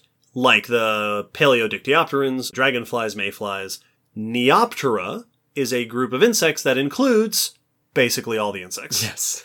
And what characterizes them in terms of their wings is that they have special muscles on their thorax that allow the wings to fold over the body. Mm-hmm. So if you think of dragonflies and mayflies, their wings are always out. Yes. Right? Even damselflies, who can kind of move their wings back. Yeah, instead of just holding them out, they fold up. Right. But your wings are still sticking up off your body. Yeah, you still always have them out like big sails. Right. The Neopteran insects inherited this ability to fold the wings back over the body. Like a cape. Like a cape, exactly. This is a big deal. Mm-hmm. Because this means your wings can be stowed away. It means that they're not just sticking out. You can sort of keep them close. It puts the wings in a great position to be useful for camouflage, for protecting you. Grasshoppers use them for communication, for making noises. Well, it's if your wings are sticking out all the time, that really limits where you can go. Like now Right. the underbrush is really not an option because if your delicate wings get damaged, well, you're not a dragonfly Right. anymore. So you can't risk it. But if you can fold them up nice and neat, now they're out of the way and you have tons of mobility options. Yep. And indeed, this is one of the features that seems to potentially be one of the winning conditions for beetles. Yes. Is that what beetles have done is they have transformed the front pair of wings into shields. Into armor Into coverings. Armor. So they're so if you think of a ladybug, right? They pop open their back and wings come out. Well, the flaps, the hood, are the forewings Yes. that have been sclerotized, right? Made hard into like a shell. And the back pair of wings is what they're using to fly. And this gets to another reason that insects are just one of the best things ever, is they're robots. Yeah. Like, Oh yeah, they're storing they're hiding parts of themselves. yeah, well, it's, all you need to do is watch a video of like a beetle taking flight and then just add some, and like, some Iron Man noises. It fits so well. But they have these folding armor that protects the wings so that their wings can't be damaged no matter how rough and tumble they are. And then their wings, and like they've studied this for certain things like satellites that have folding solar panels and stuff. Their wings fold and scrunch in without wrinkling or breaking. Yeah. Under the covering and then unfold, and it's all just hydraulics. Yeah. And it's so amazing. It is, and it allows you to go wherever you want. You're always protected. Your wings are protected. You can be a little sturdy turtle bug.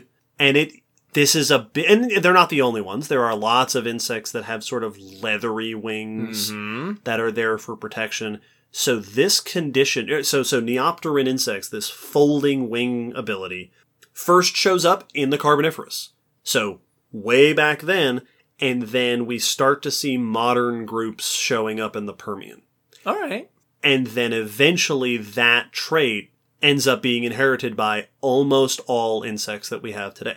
In fact, I will read a quote from the Grimaldi and Engel book. It is a remarkable quirk of nature that a few tiny muscles attached to a minute sclerite should be one of the main reasons for the great success of insects. Yeah.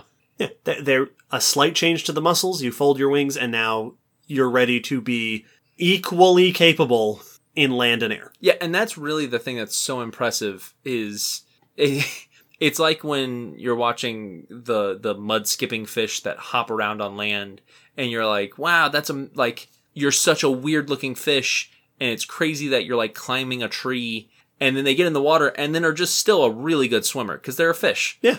that's how insects feel to me. Is it's like, I'm a grasshopper. I got these powerful, awesome legs. I can leap. I can climb around and like get to whatever I need to. Yeah, I'm real fast. And then when I choose to, I just take off like a bird and fly cross country. Yeah.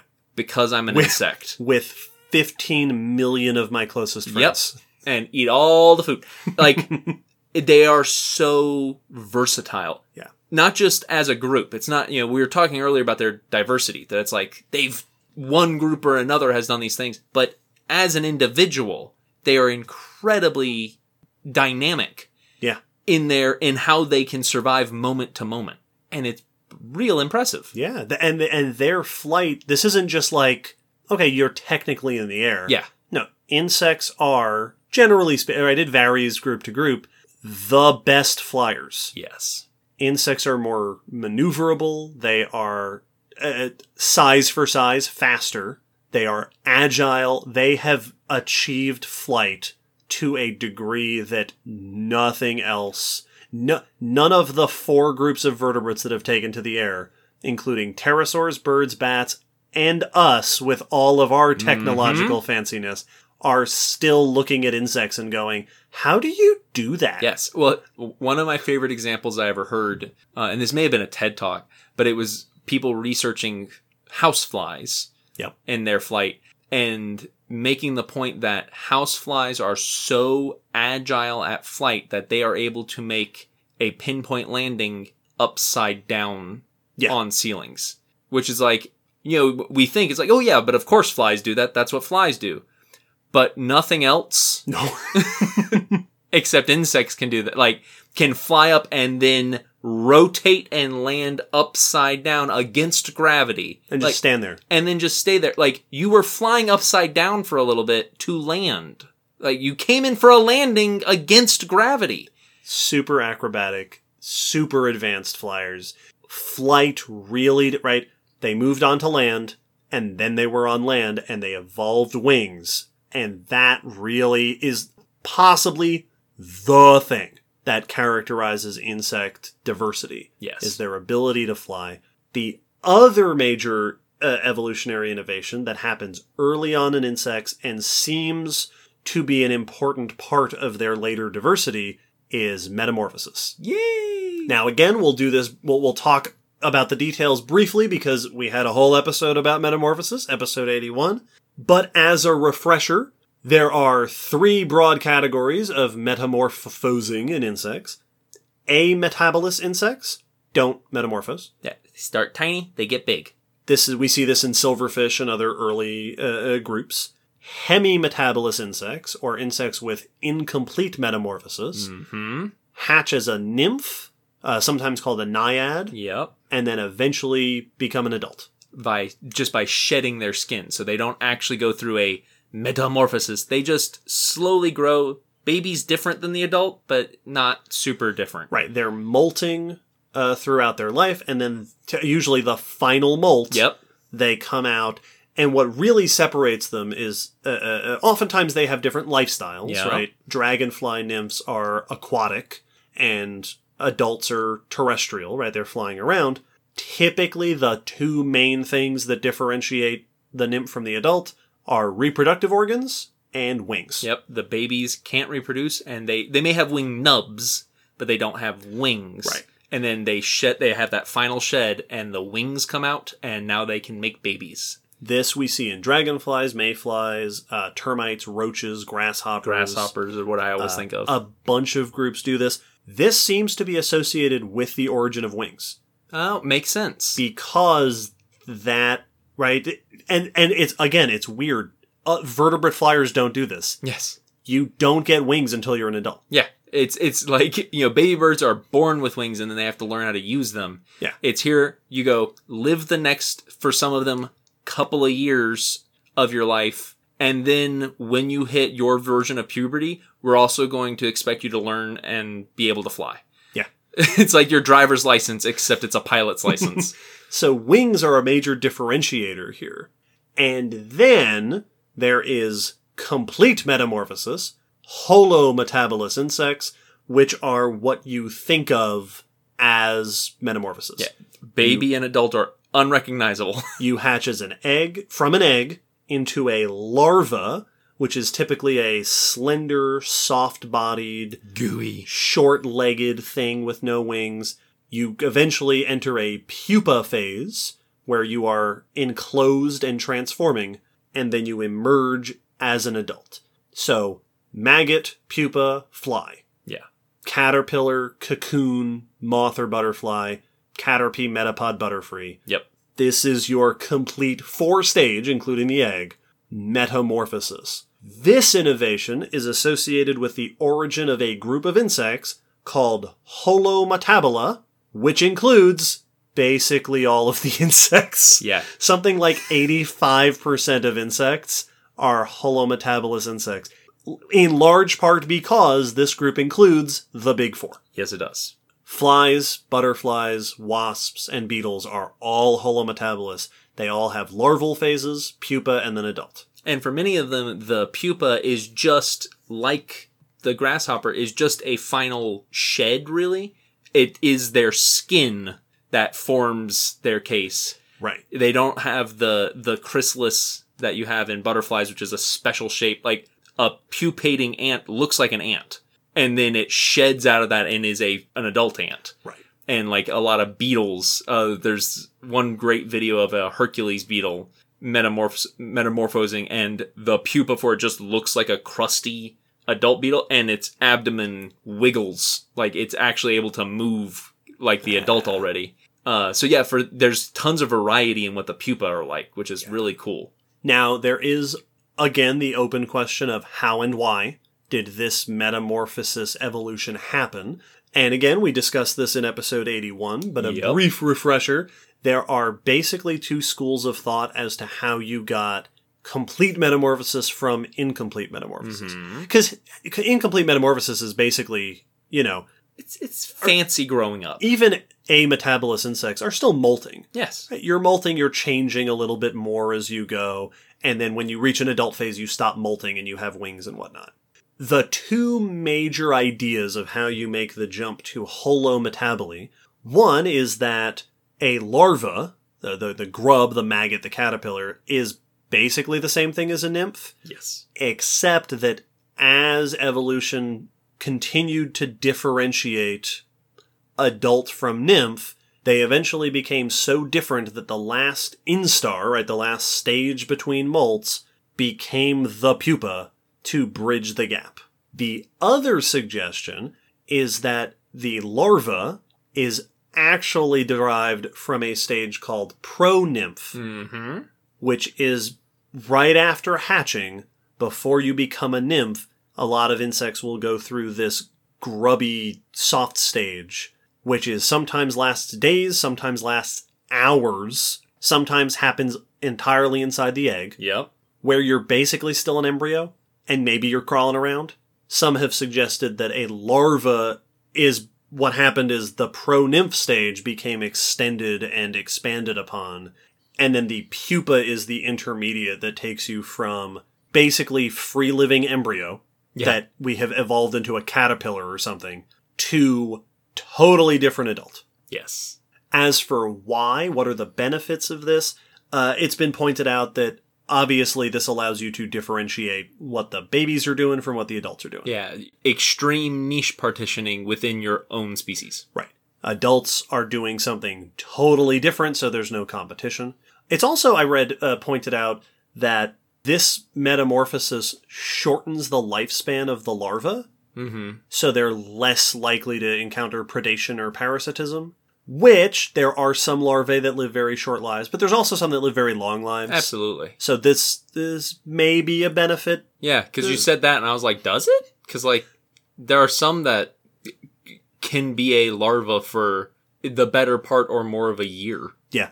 So perhaps that's a benefit for certain groups. Maybe it was early on. This feature, this complete metamorphosis, is present in the Carboniferous. Again, this is an early innovation in the evolution of insects. And then, with these major innovations in place, we start to see modern groups really diversifying in the Permian period. shortly before the one extinction event that actually hurt insects, the end Permian, episode 45, after which we start to see insects modernizing. We start to see the development of groups and families of insects that we recognize. Yeah. At this point, I would like to now bring up another trend that really characterizes not all insect evolution, but especially as we get into the late Mesozoic and the early Cenozoic, and this is the trend of coevolution. Yay! Coevolution is when closely associated species impact each other's evolutions. Yes. Right, you're living close together, you're interacting, and so you're evolving kind of in tandem. Yeah, the selection pressures are now coming from that other species, Right. in a very direct way. This happens all the time in lots of animals and plants. This happens a lot in insects. This has probably been happening with insects since they first evolved. Yeah. But the most famous coevolution example, not just among insects, probably period, is insect coevolution with angiosperms. Woo! Episode 57. During the Cretaceous, and especially toward the end of the Cretaceous, we see the arise and diversification of flowering plants. And today, insects and flowering plants are extremely tied together. Yeah, tightly linked. Insects pollinate about 85% of angiosperms. There are tons of flowers that have evolved to deal with insects that have mimic the shape of insects or the shape of mushrooms or things that insects want, to produce smells to attract insects, to have colorful patterns to attract insects. And likewise, there are insects, tons of them, that have specialized anatomy for dealing with flowers. Yes. There are insects with mouth parts, sometimes really long proboscises to get the nectar inside flowers. There's the famous case of Darwin's hawk moth. Yeah. Where Darwin saw a Star of Bethlehem orchid from Madagascar and said, surely there's an insect with a foot-long proboscis to drink that nectar. And then, sure enough, there is. You also see, and I didn't know this, adaptations for hovering are common among flower-feeding insects because it lets you feed on lots of flowers without having to land. Yeah, that's also one of the things that's so cool about insect flight just in general is most flyers fly forward, period. Yep. They can't hover, they can't fly backwards. Insects, both of those other options, typically no big deal. Yeah. And hovering is real good for feeding in place and just popping from place to place. Hummingbirds do the same thing, and they feed on flowers. And we also have the hummingbird moth. Yup. Which not only does the same thing, but in a very similar way to hummingbirds. Yeah. We see these associations today, and at least as far back as the Cretaceous. We see insects with long proboscises, with wings that seem to be adapted for hovering, insects in amber and elsewhere with anatomical parts for collecting pollen. Yeah. Right, little baskets for pollen, stuff like that. And we see fossil flowers with structures that seem to be for attracting insects. This association goes back to the Cretaceous. And this coevolution seems to be at least partially responsible for modern insect diversity. Mm-hmm. Modern insect groups start showing up really mostly in the Permian, but more familiar families show up in the Cretaceous and early Cenozoic during several major radiations of insects.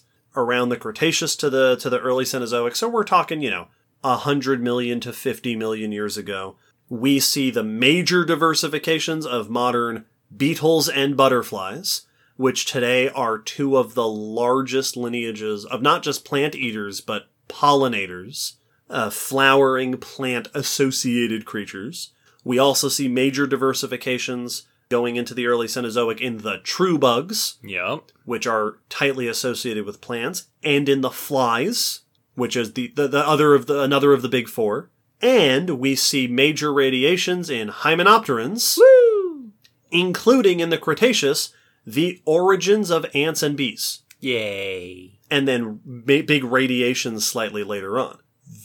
This 1-2 punch of angiosperms and then associated diversification of insects makes the world what it is today. And this is something that I think is really important to stress. We've been talking about a few of the major innovations, the major events, the major radiations in insect evolution.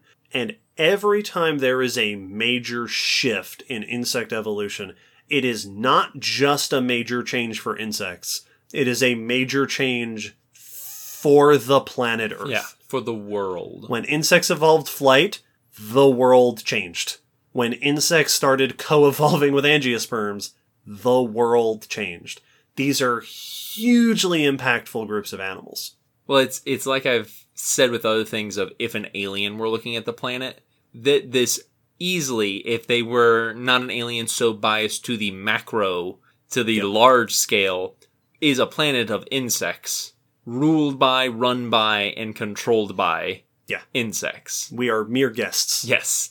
And this coevolution isn't just something that characterizes insect evolution with plants, but also with other animals.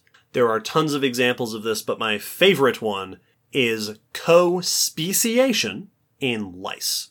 Yeah. So lice are a major group of insects, several thousand species, that are highly specialized for parasitism.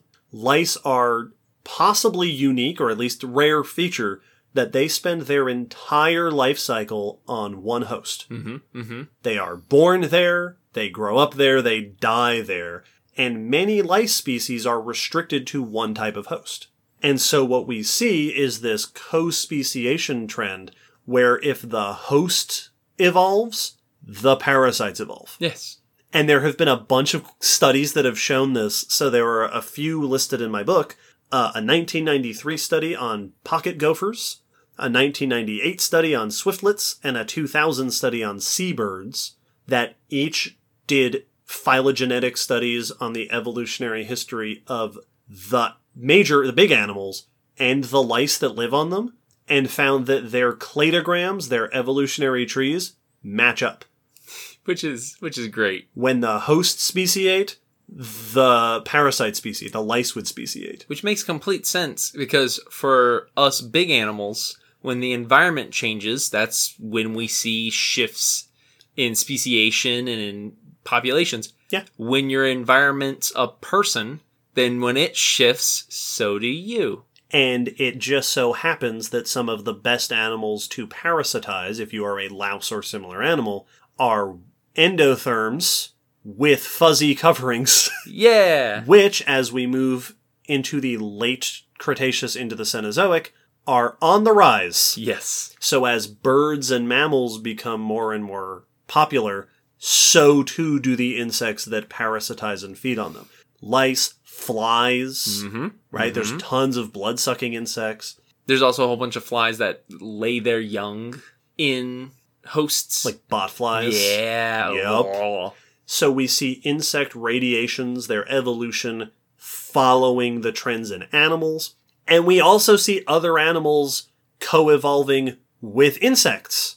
So, again, tons of examples, but my favorite one is animals like anteaters. An anteater has digging front limbs, a tube-shaped face, and a long, sticky tongue, specifically for feeding on ants and termites. Yep. And those features have evolved at least 5 or so times in mammals. Anteaters, pangolins, numbats, echidnas, aardvarks. That is a whole body shape and lifestyle that revolves entirely around specific groups of insects. Yeah. Eating one, not just insects, but one kind or a couple kinds of insect. Insects are directly responsible for the radiations of a few major groups of mammals who specialize to feed on them. So be thankful. Ants gave us pangolins. They gave us pangolins. You know what else insects arguably gave us? What? Bats. Yeah. Microchiropteran bats, episode 59, check it out for more details, are highly specialized insect feeders. There's all sorts of cool examples of evolutionary battle between insects and bats adapting to feed on or avoid each other. Like noise cancellation and all sorts of stuff. Yup. Bats are also apparently hosts to tons of insect parasites. Huh. So they are, not only are they evolving in tandem with insects in a predator-prey relationship, but also in a host-parasite relationship. Who feeds on who? So mammal evolution and plant evolution are partially shaped by insects. Insect evolution is shaped by these other things. They are so tightly tied into the other life on the planet. This coevolution, this interaction, this dramatic impact on other life is a intrinsic part of insect history. And I have to mention my two favorite examples of coevolution with insects Absolutely. are the farming ants. Yep. Where there's multiple versions of these, but the two common ones is you have the cattle farming ants, which take care of aphids. Yep. That feed on plants, suck out the juices of the plants, and then create honeydew, which is sugary excess poo that then the ants drink. And they protect the aphids, they move them to grazing grounds. And like there are species of aphids that are the ant aphids. Yep. And then the leafcutter ants harvest, and grass cutting ants will harvest vegetation, take it back to their nest, and then grow fungus on it. And that's what they eat. And the fungus found in these ant nests are only found in these ant nests. Nowhere else in the world will you find this fungus. They created species of fungus. Yes. And then have nurtured it over millions of years. And that's insane. Like, we talk about some animals get called environment architects, like beavers and stuff. That elephants that reshape their environment. These are very small environments, but like this is an environment that exists nowhere else on the planet except within the home of these ants. Yeah. And that's so incredible. I love it. And speaking of ants, one other thing I wanted to mention briefly, because I know you would like it, is what we know, which is not very brief, about eusociality. Yeah, how did they become eusocial? So, as I mentioned, there are different types of sociality in insects. Eusocial insects are the ones who, they have colonies, they have a queen, they have workers helping the queen, taking care of the young, the larvae, the eggs. It's very often compared to human civilizations in cities, that we're one of the only other animals to have evolved eusociality.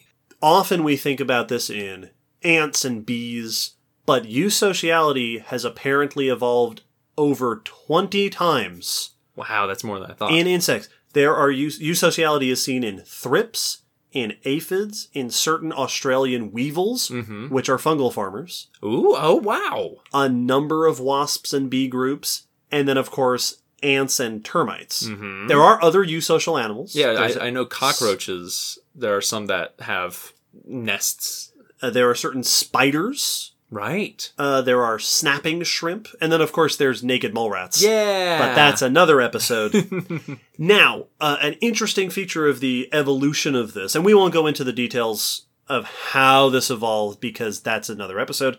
Like I said, we're leaving out most of insects. Yep. But when is interesting. Bees and wasps appear to have evolved eusociality and lost it multiple times. Mm-hmm, mm-hmm. So you get your bee colonies, but ants and termites appear to be ancestrally eusocial. That's awesome. At least according to the information in my book, the oldest known representatives of these groups are already eusocial. This happens back in the Cretaceous. In bees, wasps, ants, termites, we see signs of eusociality back to the Cretaceous. But with ants and termites, they're not particularly common animals yet. Oh. Already eusocial, but they don't diversify and radiate in a major way until the Eocene. And the groups that radiate out of that diversification seem to specifically be the ones that form massive colonies. Oh. So early on, it seems like ants and termites, their colonies may have been small. Yes. relatively small. They're still doing, workers taking care of the queen type stuff, but it isn't until early Cenozoic that, termite mound type termites and the leaf cutter type ants, those big deal colonies show up, and then that is an innovation that is associated with a major radiation to ants and termites, and then also, bees and wasps, Yes. like we see today. That's so fast. And it makes sense because, the big colonies is what we think of as the norm for ants and termites today. But there are, bullet ants are not individualistic, but they are fairly solitary. They don't go on big group raids. Single ants go off. Right. And that's why their sting is so horrifying. But it's interesting that eusociality was not the success plan, Right. but the size of your community. And that's something that we see across these trends, right?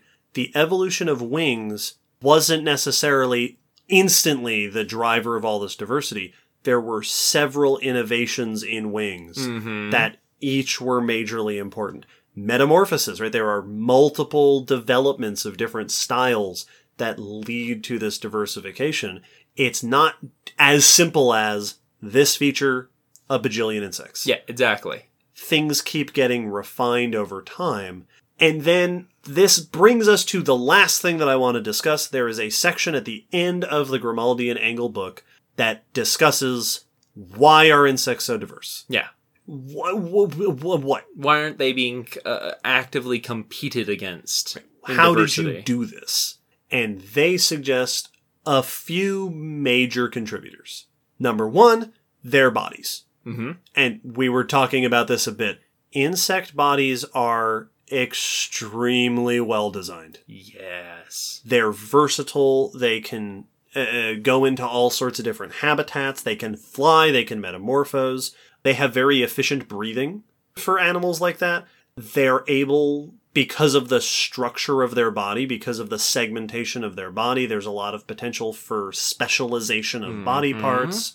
So their bodies allow for a lot of flexibility, a lot of diversification. Also, insects have high speciation rates, Yes. obviously. Not only do they have quick generations, but they make tons of babies. Yeah. They live and die quickly, so generations are short and fast, and each generation is bajillions. It's thousands of eggs. So tons of material for natural selection to play with. But also, they tend to have low extinction rates. Mm-hmm. I mentioned this in passing, but most of the major mass extinctions in Earth history don't seem to have bothered insects all that much. For one reason or another, they're resilient enough that they just don't really seem to get hit hard during ecological collapses. Which is, as we've pointed out before, is another great example of when we talk about extinctions, we're typically talking about the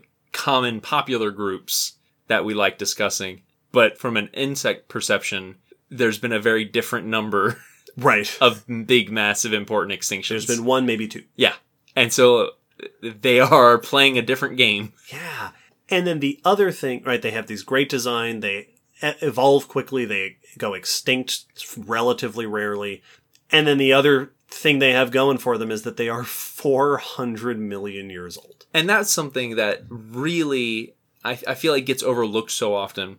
When you talked about the bees versus ants and termites when it comes to eusociality, or bees and wasps, in that bees and wasps have lost it and evolved it multiple times, so it's a derived and lost trait. But ants and termites, it seems ancestral. And when you look at those two groups, bees all basically look the same in a colony. Ants have soldiers and workers, and the queen looks different. They have specialized anatomy for the different roles. Yeah. Because that's what they've been doing the whole time. And so when your group's been around longer, you've had more time to hit upon all of the ideal strategies. And insects have been around for all sorts of ecological shifts. They piggyback on other groups, right? That coevolution with angiosperms, with mammals, which they've been doing about longer than vertebrates have been on land. Yes.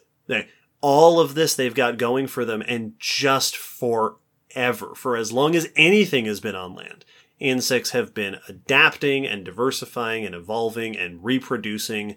And so, yeah, it has left them in this incredible position where they are just built into terrestrial ecosystems. Yes. And it makes them it makes them fascinating. It makes them horribly intimidating. Mm-hmm.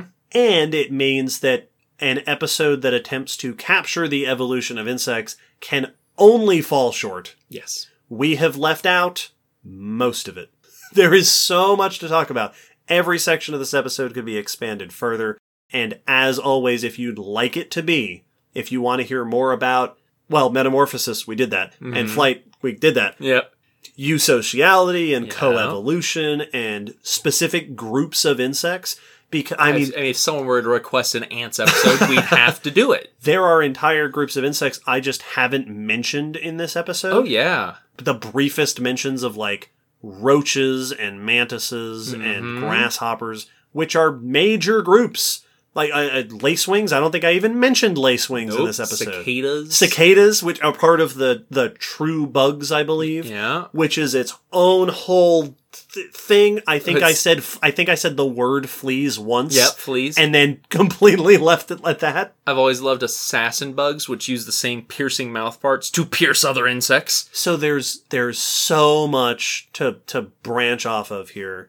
So as always, if there's more you'd like to hear, if we left out your absolute favorite thing and you got to the episode and you went, what? But How could you not? How could you? Let us know what it was. What was the thing you're annoyed at us for leaving out of this episode? Because we are too. Yeah, I sure, listen, if I could just sit here and read this book to you, we'd do that for a whole year. It's going to be me reading this book.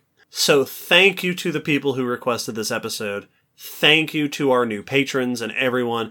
And before we wrap everything up, we have a patron question. Whee! Now, I have been talking a lot this episode. I've been talking about lots of things. It's been a lot. So I've selected a patron question for Will. Woo! This is a question from Serpentine, who asks, why do crocodiles... And if I can just point out that this person goes by the moniker of Serpentine and asks a question about crocodiles. Hey. Just playing both sides. Hey. Playing both sides of the game there. It's a savvy question person. Why do crocodiles have those distinctive pits in their skulls? Are there other animals with similar features? And then they linked to a picture from Facebook of someone prepping an Eocene croc skull. Nice. And yeah, if you've ever seen a croc skull, if you haven't, Google it. They've got all these pits and just like gnarly. Yeah, like a golf ball or like old wood all over their skull. Will, what's the deal with croc pits? Why? So that texture, I've typically heard it described as rugosity. That it's rugose. It's bumpy, it's knobbly. And this goes for the skull. It also goes for the osteoderms, the bones that underlie the skin of the back and tail and sometimes belly, is often have the similar pits and bumps. And my general understanding is we don't fully know why. There's a couple of things that this could benefit for. For the osteoderms, they are very blood-filled. They have lots of blood vessels running around and through them because they play a part in thermoregulation for absorbing sunlight very efficiently, like solar panels. And so they pump blood through them. So the patterning and pitting could be very helpful for that. The one that I've seen as that was a study to try to determine a purpose for the face patterning was looking at the texture on an alligator's skull and face and seeing if it affected how they moved through the water. Very much like a golf ball, if it reduced turbulence, if the water hugged them like the rough skin of a shark, letting them move through the water with less turbulence, with less motion detection available to their prey.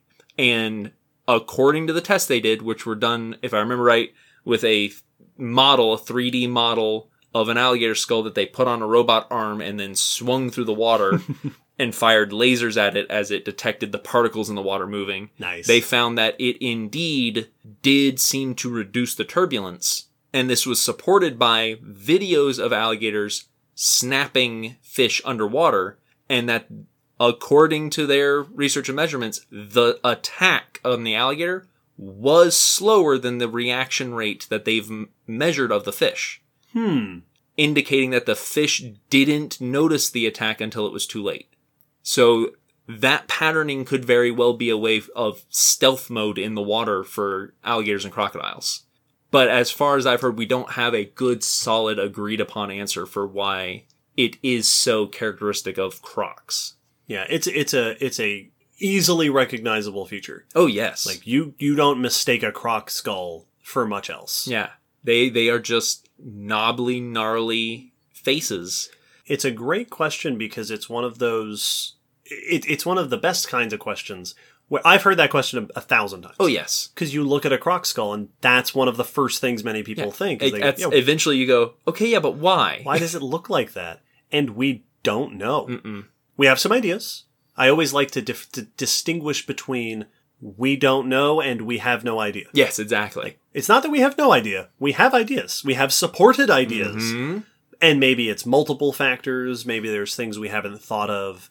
It very well could be one of those, especially because it's so ancient. Right? Oh, yes. Gators, crocs, they all have it.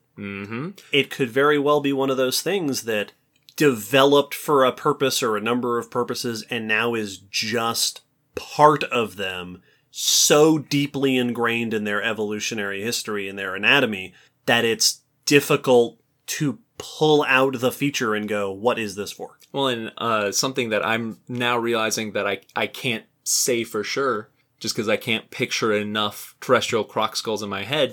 I don't know how common that rugosity is on terrestrial crocodilians. If it's the textures are similar or if they're a bit more smooth because they're not moving through the water. Right. I can't remember right off the top of my head. I'd have to do a Google search. Interesting. Well, it's a great question. Absolutely. Thanks, Serpentine. Remind us of, after this talk of the intimidating insects, the best animals. Right. End on a good Snakes asking note. questions about crocs.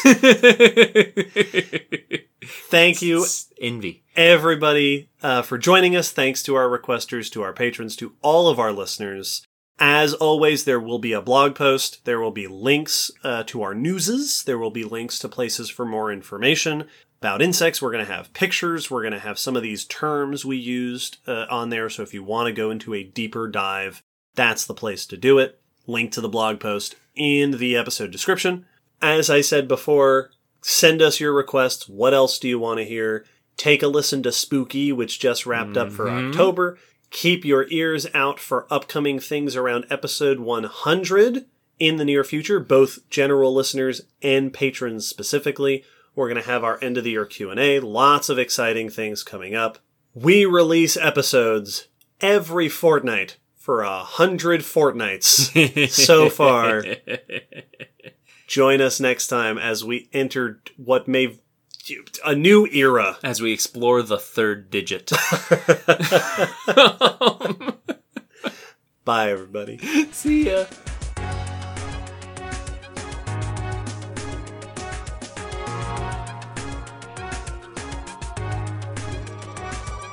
Thanks for listening to the Common Descent podcast. You can follow us on Facebook, Twitter, YouTube, and check our WordPress blog for pictures and links after each episode. Huge thanks to our patrons whose support helps keep this podcast running and who get access to bonus goodies on Patreon.